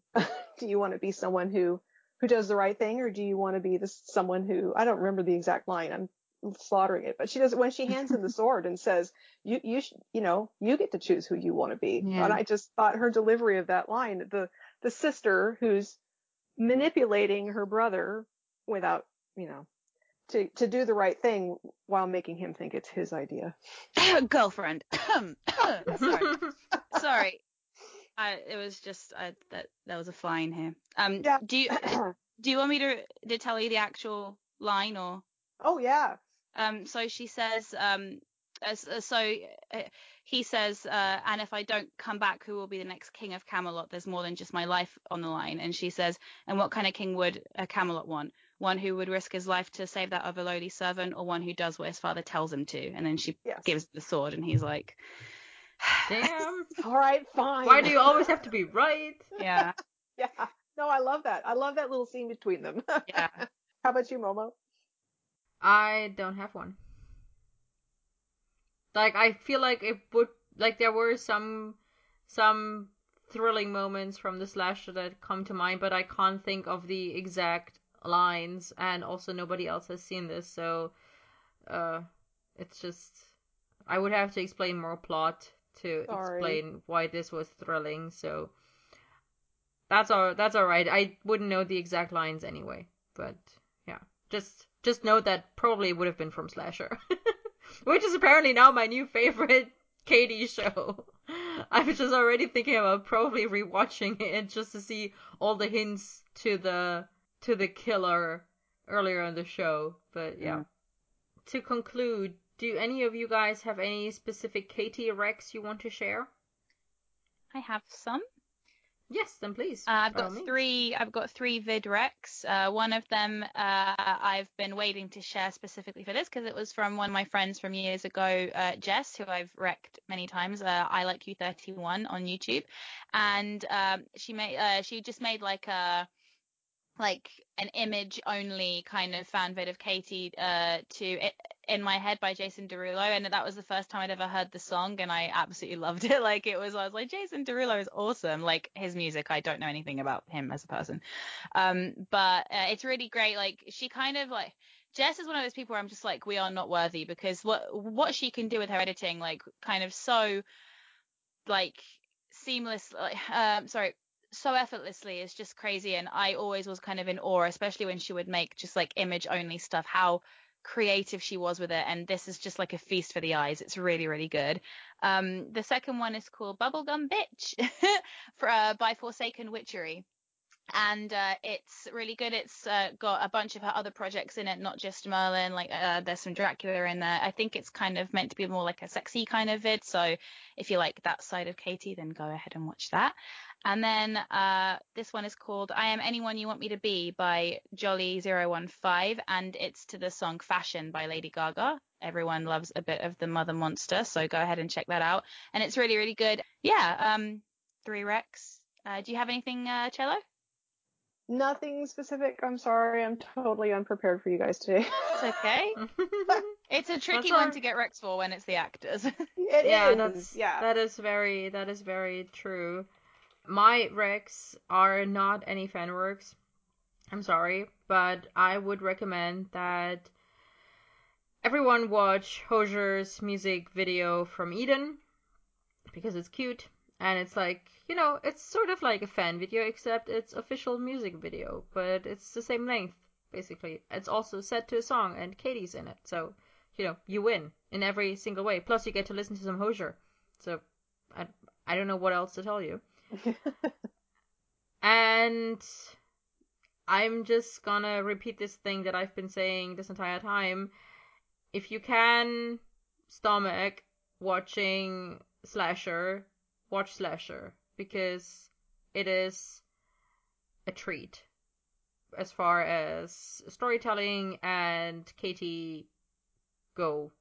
Like, in my opinion, it's definitely a treat to watch her in this show, because it's something like, I mean, she is still this, sort of kind of strong women type that we've been talking about, but there's a lot more roundedness to the character, and she gets to explore other sides of what she usually does, like, which is a lot of period drama, and it's just really interesting to watch. Also has a pretty diverse cast, and many people die, so go watch those things if you can. And Slasher is on Netflix, at least in Germany. Slasher is on Netflix, so you can definitely watch it easily if you're so inclined. Okay, so this is nearly the end now, which means that I can tell you guys that our theme music was composed by Sidesteppings exclusively for Melissa. Any other music used in this episode is from freesound.org. The manip on our cover is made by Brolin's Keep, and the cover is made by me. And I am Momotastic27 on Tumblr, and Momotastic on AO3. And I am Miss Snowfox on Tumblr and on Instagram, and Magical Unicorn 22 on YouTube. There we go. There's some places that you can find me. Cello, where can we find you? Oh, you can find me pretty much everywhere as Alto Cello. I'm on Twitter and LJ and Dreamwidth and Tumblr and Pillow Fort and probably someplace else, but I'm always Alto Cello. All right. There you AO3, that was the other one. Yeah. There you go. Now you know where to find Cello. And in 2 weeks' time, we are going to be talking about episode 4 of season 2, Lancelot and Guinevere. We're going to... Rox is very excited. I am. And we're going to have Academy Award winner Amphigori back for this episode to give their professional opinion on everything, as well as general fangirling about Lancelot and Guinevere. And support for me. Support for you, where I'll be sitting just like, Meh. Yep, I don't like anything about this. And yeah, that will be coming your way in 2 weeks. And until then, I will remain Momotastic. And I'm Miss Snowfox. And our guest was Alto Cello. Thank you for having me. Thank you. You're welcome. Please come back anytime you want. Guys, we will talk to you in 2 weeks. Until then, bye!